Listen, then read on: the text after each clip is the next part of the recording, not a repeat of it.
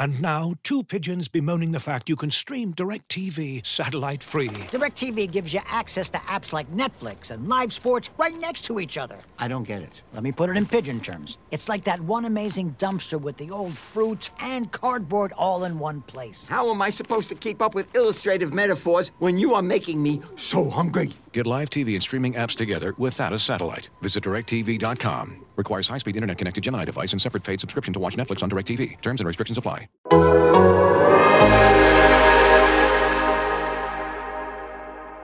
Plus minus. Oh, what a shot! Tim Kawakami deserves all the credit. Plus minus. That is a word right there. What'd you say? Fluffle. Plus minus. Yeah, like you, Marcus Thompson. Marcus always tell the truth. Plus minus. The only thing that I would say to Ethan Strauss is that he's a pretty damn good reporter. He's well Plus respected. minus. I think he got the highest plus minus in the season in NBA history. Welcome back to Warriors Plus Minus. This is an emotional episode. We come to you with soaring emotions, lumps in our throats, tears in our eyes, because Chris Mullin had some powerful words. Play the sound, Brian. I want to congratulate you on becoming the Warriors franchise all-time leading scorer. Just an amazing accomplishment and milestone, one of many that you've already accomplished in your historic NBA career. But yet, passing Wilt Chamberlain is just an amazing milestone. I mean, I've watched you from day one, and it's just been a pleasure and a joy to watch you. So congratulations, of course, but more importantly, I want to thank you for the way you've done it. The things you're able to do on the basketball court, your work ethic, your discipline, your dedication is unmatched. Your fitness level, which just takes time. True leadership, your appreciation of your teammates. I mean, it's just, you bring so much joy and happiness to the world, and it's so appreciated. So I just want to say thank you for that. And probably maybe more importantly, Steph, your humility, your integrity, your class and your grace, the way you carry yourself on and off the court, just a true role model for young and old. So really just want to say congratulations and thank you for being you, Steph Curry. Slater, how choked up were you along with Steph Curry as Chris Mullin showered him with such praise? I was listening. It was a good message. I was also trying to write my story, so I wouldn't say I was choked up. I was more like looking up, like, how many points did Steph have in the first half? Tony Slaker, feeling nothing for Warriors history and Steph Curry. What does this have to do with Anthony Davis? I don't understand this. It meant a lot to Chris Mullin, and more importantly, it clearly meant a lot to Steph. So it was a good message, but was I crying on the other end of the Zoom? No, I'm a hardened journalist bitter, just writing cynical stats down and gathering quotes, and was like, Chris, can you wrap it up? I've got a question for Steph. No, I need him to write more about the pick and roll. I would love to spend the next 5 minutes going over who might have been emotional in the Bay Area media group, but Tim probably won't allow it. So, Ethan, I was wondering, is this a big deal, or is this a big deal because they're in like this middling season and you got to make a big deal out of this type of stuff? It felt like that overshadowed a really big win for the team at a really critical moment. Was the Wilt stuff too much of a storyline? You know, I feel like Mullin made it a big deal. I was prepared to just treat it like a speed bump and go, okay, you know, I don't know how many people ever talk about Wilt Chamberlain scored X amount of points for the Warriors who weren't even playing in the Bay Area when he was playing for them. I don't know if people really think about that, but it was Chris Mullin seizing the moment, and I don't think you would say it was the most eloquent speech, but it was so genuine and it was heartfelt. And he spoke to this really basic idea that we hard-bitten cynics, people like Anthony Slater, might cast aside, which is that Steph Curry gives people a lot of joy. He makes people's lives better with the way he performs, and additionally, how he carries himself. And even if we're not all in the locker room, there's a sense that he treats the people around him well, and he is, in a way, even though he might not say it, and Charles Barkley wouldn't endorse it as a mentality perhaps, something of a role model. So Chris Mullin just was the man of the moment, putting that all into salience, and I was very impressed with it. I thought it was well done. You know what? I talked to Mullen beforehand, and he was saying those same things. He clearly is moved by how Steph carries himself. Like that's what I was talking to the great scorers and trying to figure out like what do they see in Steph that's common, and he just kept saying how he handles himself, how he carries himself. It's inspiring, right? Like you could tell it's unique too. I didn't cover Mullen. Tim, you did. I didn't even know he had that heartstring. You know what I'm saying? Like Mullen is Brooklyn, right? Like I didn't know he could pull out the violin and let it rip like he did. But it really touches him that Steph is a role model type figure. Mullen has that in him. I mean, been around him. I was at his Hall of Fame party, and he definitely gets very emotional about some things.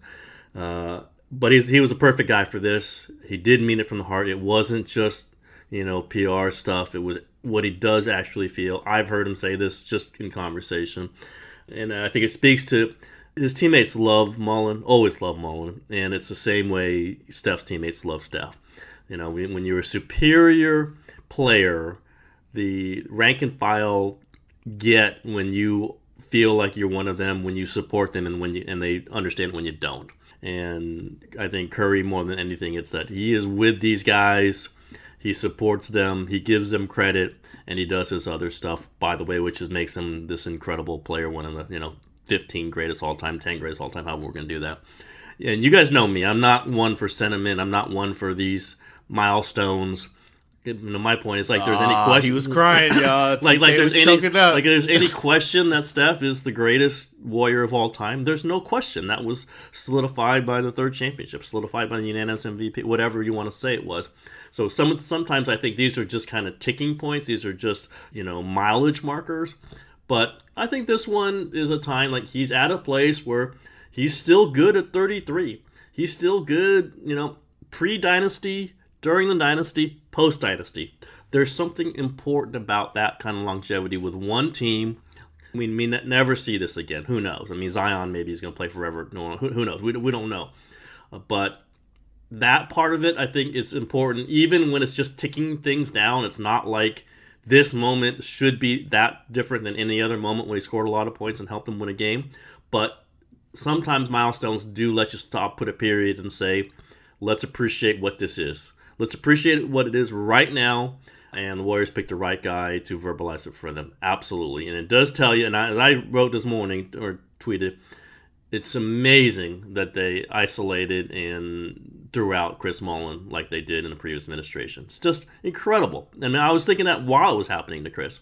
You're going to do this to this human being? Live, right? Yeah, this human being, you're going to do that to. Ask Eric Hausen about Chris Mullen. Ask Gary St. Jean about Chris Mullen. Ask anybody, Mitch Richmond, Rod Higgins.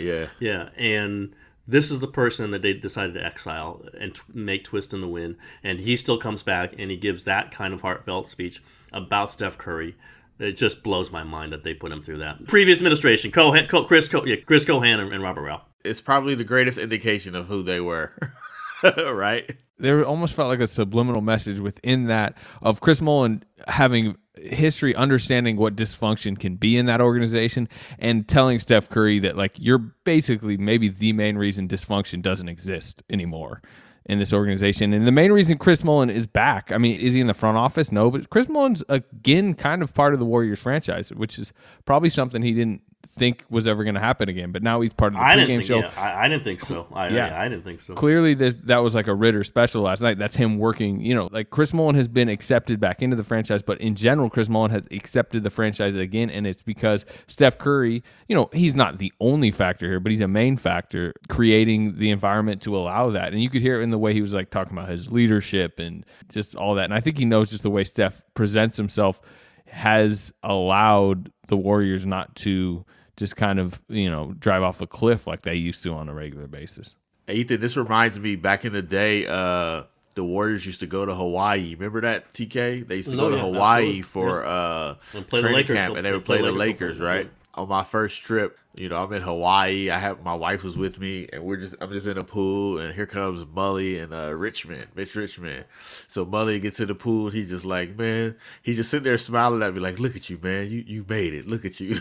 I'm like, dude, I'm just sitting in the pool. Like but he turned it into this video like, look at you, man, look where you came from. I was like, man, I'm on a company paid trip. I ain't got no money. What you talking about?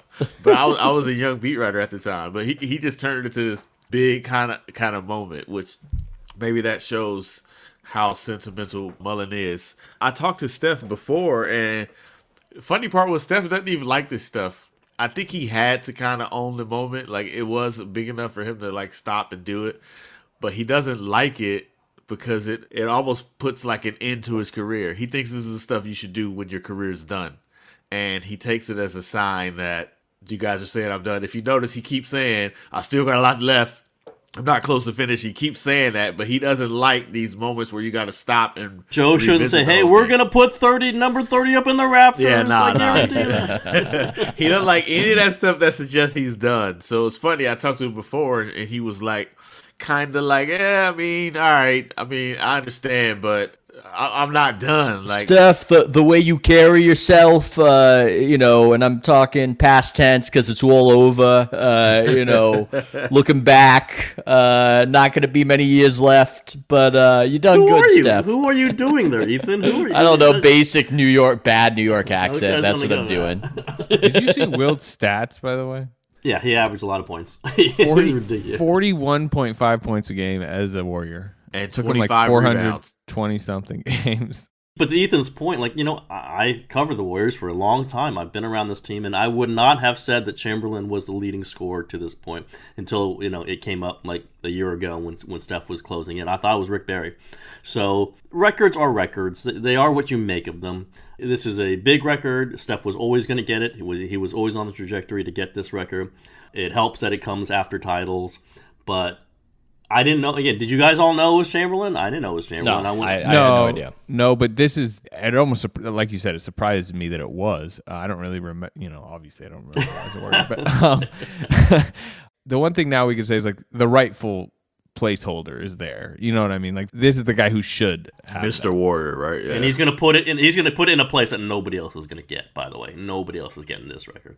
The surrounding context now, to bring it back to where we live, to bring it away from the heartstrings and to the 30,000-foot view, it is interesting because we're at a moment with the Warriors where I think we have some sense that Steph has maybe an opinion or two of where this organization should go and how quickly they should get there, and how he might be more of the mindset of win now, a little bit more than the surrounding front office. So it is an interesting moment considering that surrounding context, considering the Wiseman injury that I'm sure we're going to get into. It's quite the flashpoint, I guess is what I'm saying. We got to get to Wiseman. We might as well use this to get there. He's out.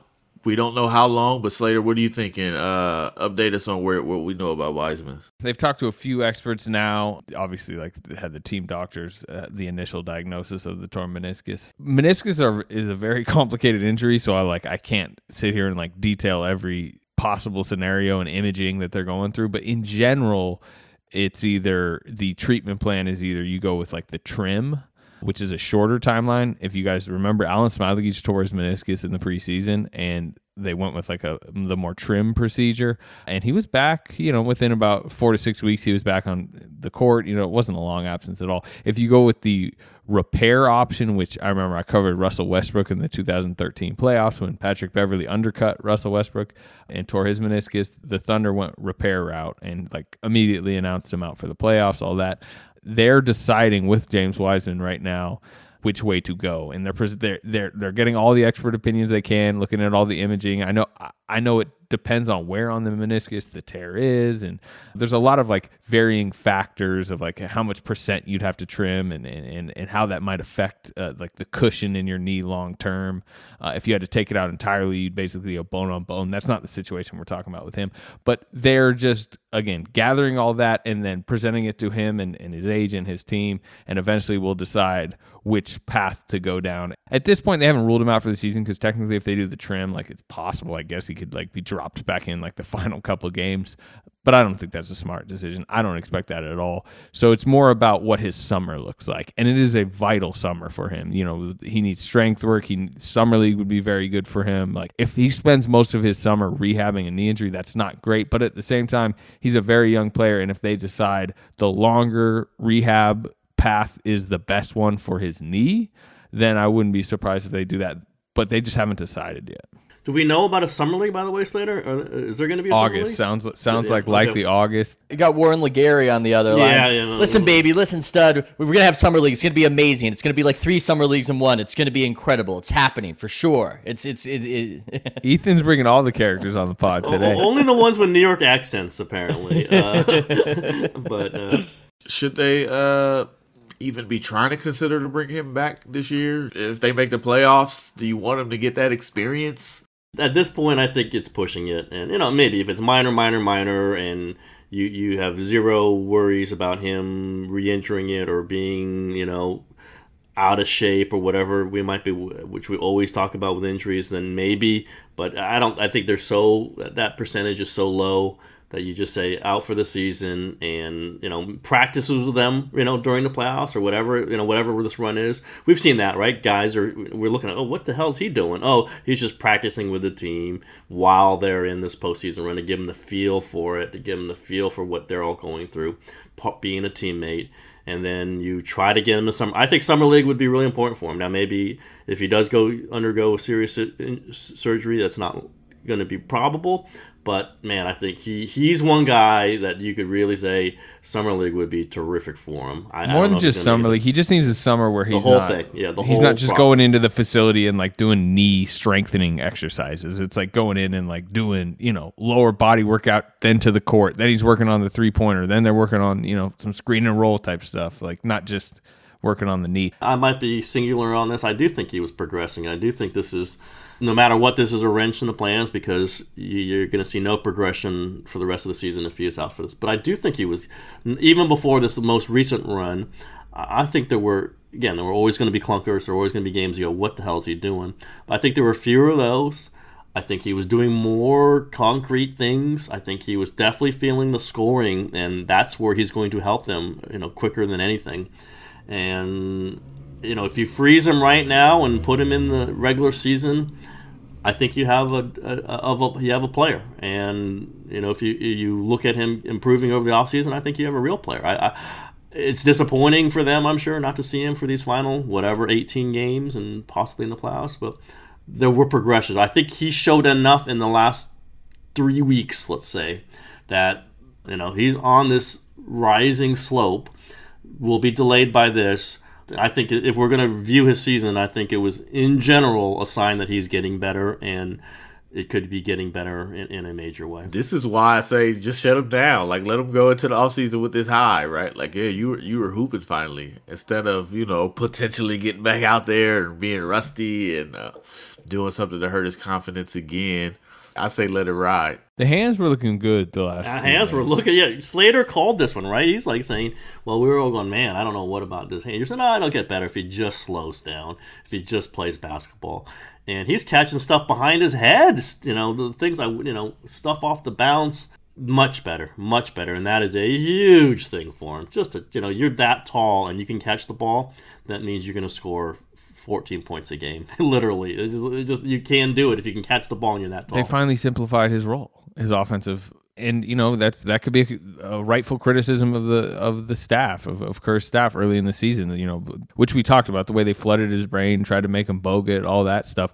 But in a more simplified role, he did seem to just be operating more calm out there, and that seemed to help his hands. And also, like, he was getting a nice little connection with Steph, but also Jordan Poole in the last few games. And, like, in one way, you guys are right. Like, that's a sliver of optimism. He's not heading into his probable offseason on a down note. It was kind of a high note the last 3 games, but at the same time, man, they could have used 19 more games of him in pick and roll with Steph and Jordan Poole. Like, that is a bad blow. Right now, the evaluation, and I don't know if I want to completely segue, but it's not, do the Warriors look better without Wiseman? They probably do, just because he's a rookie, he's so young, he's going to make mistakes. Right now, I'm looking at them, I'm looking at that Denver game and going, you know what? when Tim said it, he really wanted to couch it and not make it seem like a hot take that you could replace what Oubre's doing with, an assortment, a smorgasbord of other wing options. I'm ready to go there. I don't think Poole gets it done. You think? Yeah. Like I know column. small samples. Sounds like a column. Small sample size, but just does not fit, especially when they bring Clay back, who is a sniper, but not exactly a distributor. Can we just say he plays too selfish? He just plays too selfish for the situation for this team? He's got tunnel vision. There's no question about that. And, hey, they miss him trying to guard those guards, though, right? I mean, there's some guards who are getting off on them.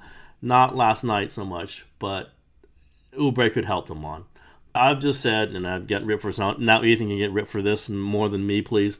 I've just said, I don't know that what he does is that much more valuable than Bazemore plus Damian Lee plus Jordan Poole. And we saw that last night. They all did something. Poole wasn't a great game, but he did something. And Damian Lee had another good game, and he played some defense. He was just swiping the ball from poor Jokic a couple times. And Bazemore runs into people. He plays bumper cars. He does weird things, and he ends up doing positive things. I just don't know that Oubre's value is this exponentially higher than what you can get out of those three guys, or just two of those guys. I really don't. And I'll keep going with it. I agree with Ethan. Your incredible hot take. I will concur. I'll be the Oubre guy on this one.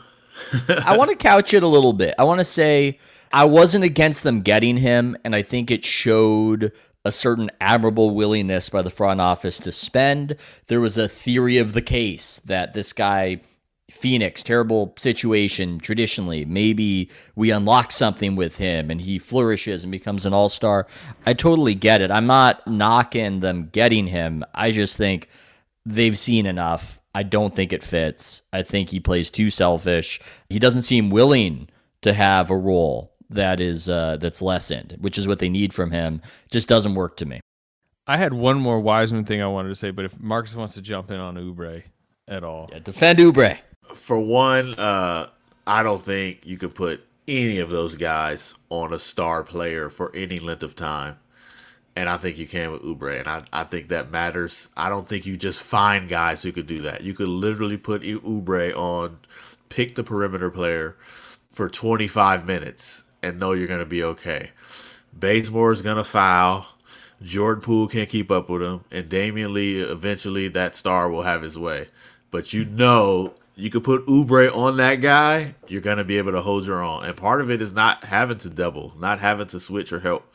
So I think that is invaluable. I don't think that's what made Clay so invaluable, is that you can do that, and you just can't find those guys. They aren't on the wire, and you could do it 2 or 3 times, but, man, those 3 dudes better be in sync, because, if you start with Bazemore and then you switch to Jordan Poole, a guy like Damian Lillard is going to light you up on the switch if the guy can't, follow the game plan.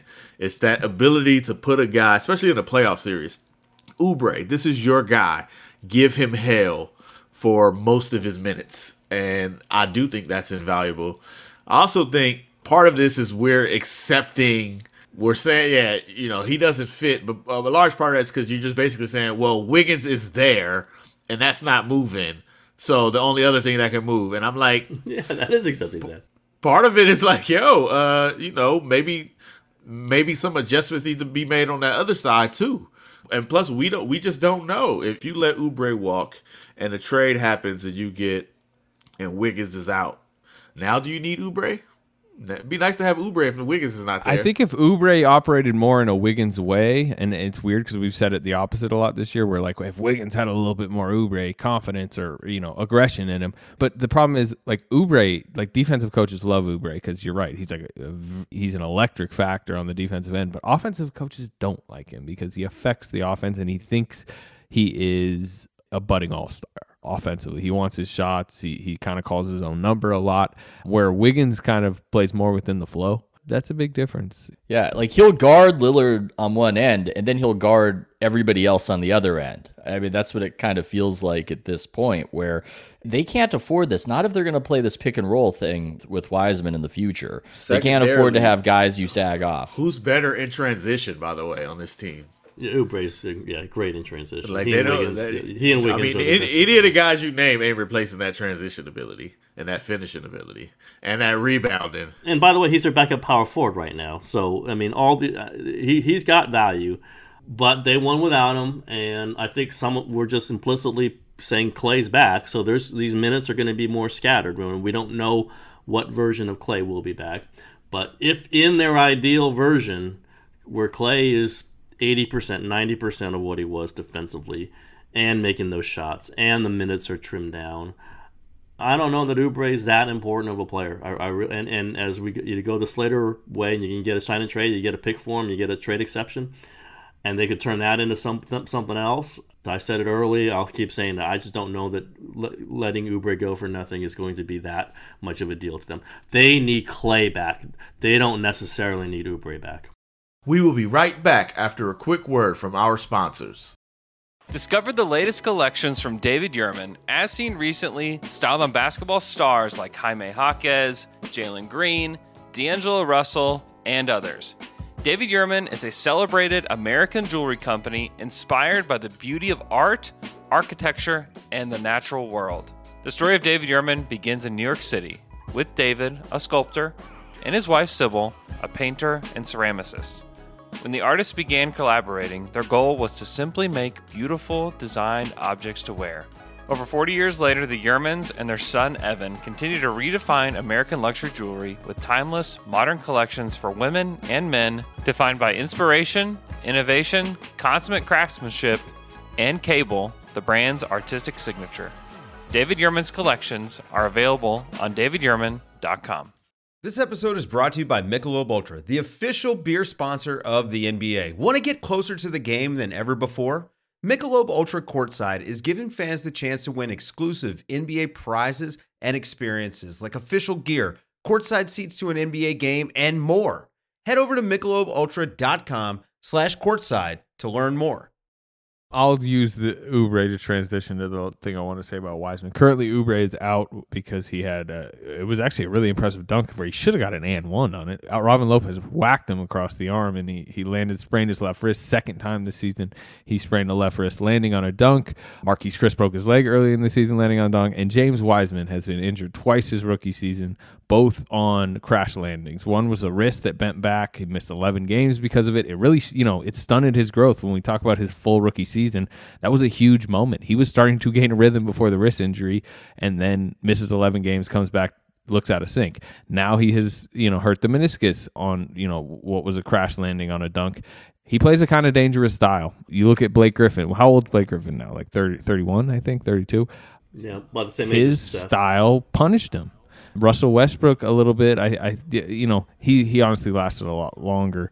But, remember Dwayne Wade early in his career, fall down 7 times, get up 8. He was the crash dummy.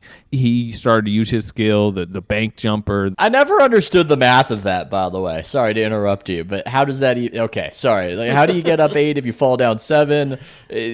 Slater, continue. I Jeff Van Gundy'd this segment. I apologize. All good. Wiseman is playing kind of dangerously. Like, that was a dangerous dunk attempt, and you do not want to strip him of his aggression, and you love his finishing ability at the rim and the lob threat. And I'm not saying don't attempt to dunk, but look, I mean, like, if over any 4-game stretch he's going to fly in for 12 attempted dunks and be successful on a handful, maybe miss a couple, he's going to have 12 high-flying landings, and any one of those at any time can hurt him. And like, that's something that I think as he ages, he's going to need, and he has the skill, and but we also say don't fall in love with the jumper. It's a tricky balance, and it's just because he's now been injured with 2 pretty significant injuries his rookie season on dunk attempts. It's something to start thinking about, I think. I think a problem with that is not necessarily that he's going up. I think he's going up too soft. He got hurt because a 6'6" wing met him at the top. There's no way he should be the one going back on that. There's no way he should be the one when that shot gets blocked. He's the one leaning back. He went up, he jumps, he attacks the rim like he's a guard. When he needs it, in that situation, he jumped off 1 foot. He needs to take that one power dribble and go up with 2 hands and power through that dude. But that goes to what you've said from the beginning. Like, his issue with contact. Also strength. But, he's just turned 20. Yeah, strength, he just needs to get stronger, which he will. In that situation, there's just no way Kenyon Martin Jr. should be able to successfully knock him off that line in the middle of the air. And that's because he went up to dunk, but he wasn't going up with like this force and authority. I think if he gets that part where it's like one bounce, two hands, and I'm destroying whoever's in front of me, that should have been a punishing dunk over Kenyon Martin. Not, okay, now I fall back and I hurt my knee because he blocked it. To me, that's a sign if he's got to get stronger, and he's got to have a more physical, aggressive mentality, especially if you're in the air. Like, you got to dominate that space up there if you're the vertical. If you're the vertical spacer, you got to get up there and force your will up there, not being forced upon. 2-foot jump. That's like, that's part of the game. Yeah. Like, if you're that big, you can delay a little bit because no one else is going to get that high. If he gets 2 feet down and up, like Pascal's a 2-foot jumper, he just can't get high enough to give up that delay. He can't get high enough, no matter what. He barely gets up. Sometimes I'll be wondering how he dunks it because it looked like he couldn't get up high enough. I know, with the 2 feet. With Wiseman, you can get the 2 feet underneath and just go up because Shaq was a 2-foot jumper. And guess what? It wasn't a problem because you take the time to gather. Dikembe's not blocking that shot. I don't care if you take the time to gather and you're that big, you're just going to get higher than everybody else. But that's part of the game slowing down. That's part of feeling the rhythm, feeling what he can do in an NBA space. And you know what? Wiseman is showing some touch, not dunking. Some, like little spin moves, little flips. Yeah, the flip shot, the little running flip shot was pretty good recently. Yeah, so he doesn't have to dunk everything. It's just a matter of feeling what's right and when it's right to do it. But absolutely, he doesn't need to go out there flying like he's Kobe through there because he's not Kobe. He's got to go in there like he's Shaq. And I can't believe I came down to that, but I guess because of my Laker coverage, that's my comparison. Yes. No, it's for real, though. I think if he had that mindset, he'd own the paint more. I think he's trying to dunk, too, because it's a sure way to make it. I think he's like, he doesn't like missing. He likes it. I've talked to him about it. It's a very fun thing to do. And he's good at it. When he's within 6 feet of the rim, that thing's going down, as opposed to judging whether he can flip it over the rim, off the back, or whatever. But yes, I think being hurt twice, doing these flying dunks, should be some sort of lesson for him. Some should learn a little bit from it. We shall see when. I don't know when we're going to see him again. Maybe not till the first exhibition game next season. It's a big decision they have in regards to him. I know that they wouldn't want to ever say there's any chance that he would be traded, but there's a timeline misalignment for the Warriors right now and difficult decisions, and it seems like everything needs to be on the table. I don't think it's so bad that this season is a bit of a wash for them. I mean, nobody says this, but I kind of think, unless you're the Lakers and you can put together back-to-back banners, this doesn't feel as important a season to succeed in as other seasons. Can we say that? I mean, this season feels... For everybody? Yeah, it feels a little bit of a mess, a little bit of a gimmick. You've got Cuban going, maybe we shouldn't have had it like this, and maybe we shouldn't have the play-in tournament. It just doesn't seem like the same... You think back to the way cities react to a championship and what Toronto looked like in 2019, what Oakland looked like in 2015. It doesn't seem like the prize, I guess is what I'm saying. The prize is at the level it sometimes is. And so this is a good season to kind of rebuild, as frustrating as it is for a lot of fans. We're going to have 2 seasons of throwaway seasons, though. At some point, you do have to say, that, because they're playing this season, the championship matters. I see what you're saying, but the last season, I could really feel that way. This one, we'll see how the playoffs play out. But I'll ask you, Ethan, so what is Wiseman's trade value then? Or even different, if he was in this year's draft, this year, right now, assuming he's not going to play anymore, where does he go in this year's draft? In this year's draft? Oh, yeah. Wow. Are we talking about top 5? Is he top 5? Ooh, man. It's hard because Mobley probably goes in front of him, I think, right? That would be the consensus. And so at that point, that really knocks you down a peg or two because your position, you are behind somebody else at a position that teams aren't exactly clamoring for.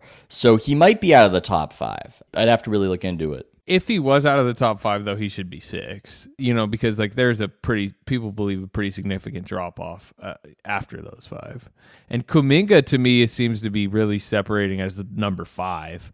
from the top 4. So maybe he's in the Kuminga. Jalen Green's been looking good. Somebody put together a video of the way he's shooting and the way he's playing. People have maturity concerns with him. I'm not sure exactly what that means, but that's somebody who's also, and then Suggs with it's just, there is a little bit of, the shine comes off you when you get in an NBA uniform and start making mistakes. It's such a strange scenario to try to have that conversation because we've seen Wiseman make mistakes and look mortal on an NBA court. The same thing could happen to Mobley, right? But we just haven't seen it yet. So it's a hard comparison. And as far as his trade value goes, it's a lot different if you're calling us versus if we're calling you, right? If the Warriors are shopping him, then everybody gets the sense that, ooh, there's something wrong with this guy. They don't want him. Versus if a team needs to trade their unhappy superstar and they call the Warriors up and go, look, we need to get this guy out of town. You've got something for us we're intrigued by.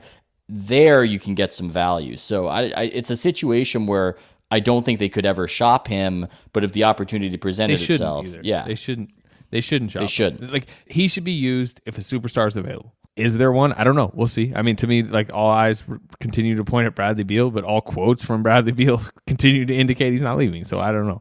I think the playoffs, the meaningless playoffs Ethan's talking about will factor in. I think one of these teams don't look good. It's not meaningless, but it's like it matters 20% less is what I would say.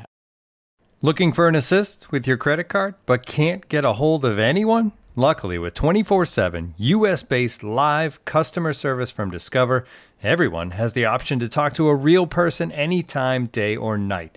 Yep, you heard that right. You can talk to a real human in customer service at any time. Sounds like a real game changer if you ask us. Make the right call and get the service you deserve with Discover. Limitations apply. See terms at discover.com/creditcard. You know, fans are going to be back in the arena, including back in Chase, which will be fun coming up, by the way. I don't know if you guys are going to that. It sounds like around 6,000 to 6,500 fans in there. And I talked to somebody who's like very much in on the process. He's like, it's going to feel like there's a good amount of people in that building on April 23rd. I'm very curious about that because I'm like at the Giants games right now. At the beginning, it seemed like teams with baseball were getting capacity, but I think the last Giants game, they had half their completely minuscule capacity, unless I'm reading it wrong. So I'm super curious what the habits are going to be for an indoor event. Super curious about that. So, but whatever it is, to what Anthony is saying, it's going to sound like a lot because we haven't had it. Just like in that Packers playoff game, it sounded like a massive crowd. It felt like 70,000 people were in that thing. So, yeah, really curious about that. And it's tough decisions, man. It's tough decisions for the Warriors, the $5.5 billion Warriors franchise. Speaking of tough decisions, Steve hinted at picking up a big. Once again, they look really good without bigs, even though Looney played a lion's share of those minutes. 31 minutes was a career high for Kevon Looney. Does Ethan get a victory lap here? Does he think? Hey, I called the Kevon Looney renaissance. I was mocked. Didn't score. Are you back in those on it? 30 I was scored, and we didn't score Anthony. And where would they be without him right now? Who foresaw that Looney would be their healthiest center this season by far? By far. It's not even close. Well, it's when you never jump, there are benefits to that approach. Should Steve Kerr just go all in on small ball, see how many of these last 18 games they can win? Oh, my Lord. Looney comes up huge for this team. They badly need him. They beat the vaunted Nuggets. And just immediately, the conversation on the podcast shifts to marginalizing Looney and getting him out of here. Unbelievable. He battles Nikola Jokic, the MVP, for 31 minutes. He gets 11 rebounds. Looney is needed in those matchups right there. Nikola Jokic, he needs to play 31. No question. He's going to play 20 to 25 minutes. But to your question, and I've talked to some people, there's a thought of like maybe add a big, and they've definitely had meetings about it. And, there are names out there, veterans, Noah Vonleh, and, Omari Spellman. I don't know what type of shape he's in, but there's a name out there. He's available. Wow. There are different options to get a big body in case it's needed, in case 6 more fouls are needed against bigs. But at the same time, the general thought is, number one, is Steve Kerr going to play whoever they bring in? And number two, should he? I mean, they're better right now in JTA at the 5 minutes. Draymond needs to play a lot of center minutes. You do still have Looney there, although, like you mentioned, like his health is always a question mark. What's the word with Pascal, by the way? He says he's feeling better. He actually talked, I think, yesterday or 2 days ago. The hip's feeling a lot better. I believe the official reevaluation is early next week. I can't remember the exact timing on it, but because that could change it because again, they do play him at center, and he's on the roster, and it's a way to get him minutes.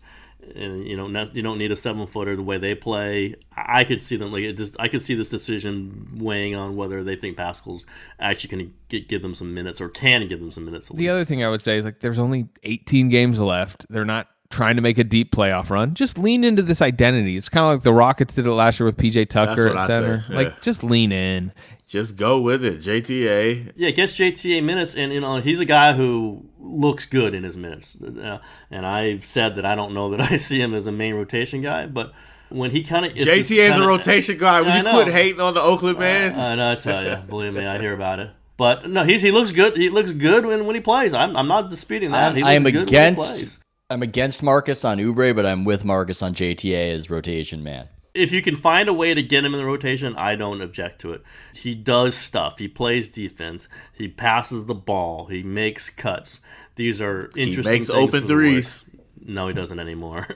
When is he done? Threes. When does that happen? In practice? It hasn't happened in a while. But I have no problem with them putting JTA in an ancillary to supporting rotation role. He plays fine, no question about that. And the other thing is, anyone they add, should they play over him again? It's like Noah Vonleh. Should he come in and get minutes over JTA? No, I don't think so. I'm sorry, he's 7 for his last 17 from 3. What do you mean? Yeah, from when was the last made one, by the way? When was the last made one? Mark, he hasn't played. He played 58 minutes in April. What you want him to do? Steve Kerr's his 3-point percentage is better than Steph's, Tim. I'll have you know that. Yeah, he hasn't played. He can't. He takes smart shots. He takes them when they're open. I'm fine with JTA. Please don't make this any other thing. No, we're gonna make this a thing that you hating on your original city. We need to circle back to Marcus blaming James Wiseman for his own injury by not being tough enough. That's what needs to be aggregated out of this. That was a take. No, literally, he goes up like a guard. I got what you're saying. We're just messing with you, man. Seriously, though, I think they need to stay small and make this push for the sake of Steph and Draymond, right? You almost have to do it just because, you owe it to them to let them play how they play, right? They no longer have to be veteran leaders and teachers, right? Just give them 18 games of pick and roll, right? Of high pick and roll. Will we see any more Nico Mannion after last night? Ooh. They pulled Poole because he was playing so poorly on defense, and they put Mannion in there, and it was more of the same. So, but okay, they do have an issue with those. For that, do you understand? Pulling Poole for defense and replacing it with Mannion. I know that's the problem. I know. I'm saying that is the problem. I know that is the problem. I think they pulled out Poole mostly because he had played because he came in middle of the first, and I think he played 8 straight minutes, and they did want to have him in the closing lineup of the half. So yeah, but he also totally blew an assignment, and he didn't have the range. He was shanking. He wasn't on it. The microwave wasn't on. But that is the problem though. You like to have versatility in your backups, and they have not versatility in their backups. They have 2 guys that their young guards are neither one of them you want defensively out there. You're going to try to hide them both. So that becomes an issue. It's not a perfect roster. We know it, and they'll have Clay back whenever else they're going to do. But that was interesting to say, okay, if it's not Poole defensively, then it's going to be Mannion. That's who we're going to go. That's our defensive stopper on any. Should have been Gary Payton the second. There you go. They did use him for a final possession, but not. Yeah, that's what he does. He puts him out there for a final defensive position. Do you think that maybe that was a Steve teaching moment of Jordan Poole? This is how bad you're playing on defense. We're putting Mannion in. That's how bad you are. This is how you need to learn. Oh, I thought he was teaching Mannion. Let me show you how not ready you are. Just like the speech they're going to give to Smiley Gage. We're going to get Amari Spellman back in here because you can't do it for us. Oh, man. That's crazy. Steve is definitely adjusted, though. He's kind of given way to what what people were saying he wasn't doing. Like, there's a lot of pick and roll, a lot of ISO. Like, he's staying with small guys. He's putting in, like, everything he's been criticized for, he's kind of just doing. And I wonder how long it lasts, but it just feels like the way Steph was playing, against Denver, the way Draymond was playing, that wasn't just because it was Denver. That was like, all right, we're going to get to play. That felt like they were like, all right, now it's our time to go. We can just play our way. We got our small guy. We got our big and Looney. We got our reliable big, our trusty big and Looney. Which, by the way, did y'all see at the end of that game how Looney was on Jamal Murray and Draymond was on Jokic? They guarded the pick and roll, the Denver pick and roll with Looney and Draymond, which I tell you is pretty big sign of the confidence in Looney to put him on Jamal Murray. But either way, if you get the switch, you got somebody on him. But that's some incredible versatility by Looney there to just be on Jamal. It's a good point, but now I'm just thinking about Jamal Murray and how that all went. It does remind me of something that's not so sad, because I'm reminded of Azubuike running through the play and saying that he didn't even know if he could watch it, but going through it. Yeah, he was like, I don't know if I want to see this. Well, he had a... Yeah, and I was brought back to that. I will say this. We knock one guy in that broadcast a whole lot. I think Azubuike has been getting better on broadcast by the game, and for the most part, I like what he brings to the table. And he pushes back. Increasingly, he pushes back on Fitz. I love how he pushes back. And it's very subtle sometimes, right? It's smooth. It's not confrontational. It's a little bit less overt than Barnett used to do, but he does. Like, what I like about Azubuike is you could tell he's such a player because he notices those things that players like really pay attention to, and Fitz will just like talk through it, but he'll talk about it. Like when Bays airballed that free throw, he's just like, oh. He just kept like, that's embarrassing. Like, you could tell he's thinking like, if I was a guy on the bench, that would be a big deal to me, right? We'd be laughing at Bazemore. And he admits when they get a call they shouldn't have gotten. It just feels like there's more objectivity coming from him. It's been a nice progression. There's just this little subtle moment where Fitz is going on again. I love my 4-year players. And Azubuike goes, yeah, maybe a little too much. It's just a... Yeah, that was really good. Yeah. That was pretty good. I think Helena started with a lot of promise. I think obviously starting in the middle of, you don't know how good you're going to be, but I definitely think he's finding a voice. And I have noticed like there's a little Barnett there, which is good, which is necessary, and gives the broadcast a little life. So, and he does notice stuff, and you're right. He notices like the interactions. He notices what Steph's facial expression probably is communicating. Yep. He noticed the flex. Remember, he was telling the broadcast like, "Hold it, wait, here it comes." Yep, that little and stuff. That is really interesting stuff. And he's only going to get better. He's only going to become more important in that broadcast. But it's Barnett-like, and again, we all can say that's a good thing. It's good to have a little bit of a pushback on some of the things that are said on that broadcast. Just a little bit. Just a little bit. Slater, what's the next slate of games? It's a road trip. It's a 5-game road trip that begins with 2 absolute, I don't want to say must-wins because that comes with a connotation. Like, if they lose, it's season over. But, like, you better win games. The Thunder begin it on Wednesday night. The Thunder have deactivated Al Horford, a healthy Al Horford. Shai Gilgeous-Alexander's out. They just signed a guy from the EuroLeague from Real Madrid to get up to the salary floor. They're not trying to win. They're trying to get in the Cade Cunningham sweepstakes and bring him right down the road from Stillwater, Oklahoma. So you need to go in and win that game. I know, right? You need to go in and win that Wednesday game, and then you go to Cleveland, another team who isn't completely in the tank. I mean, these are 2 of the 3 worst teams in the NBA right now, which I should mention. The Timberwolves are playing better than the Rockets. They just tied them in the record. They're probably going to advance beyond them. So the 6th and 7th picks are becoming more into play for the Warriors. But again, the Warriors need to win these first 2 games of this road trip. Thunder, Cavaliers. Slater makes the Thunder sound like the team from Major League. It's... Do you want to... All right. No, I don't want to. No. I'm about to go look at their rotation from the last game. Do you want me to call Sam Presti right now? Do you want me to do it? It's all bad. They've got a cardboard cutout of Presti in the locker room of the Thunder right now, ripping pieces of the suit off. The final thing is the glasses. The leading scorer in the last game was Darius Baisley, 17 points. Their starting lineup right now: Theo Maledon, Moses Brown, Lou Dort, solid defender, like that. Alexei Pokachevsky, who they're letting just chuck shots. In the Darius Baisley starting off the bench: Kenrich Williams, Tony Bradley, Zvi Mikhailuk, Ty Jerome Robinson. Right now, that's terrific. Justin Robinson, my bad. Justin Robinson, not Jerome Robinson.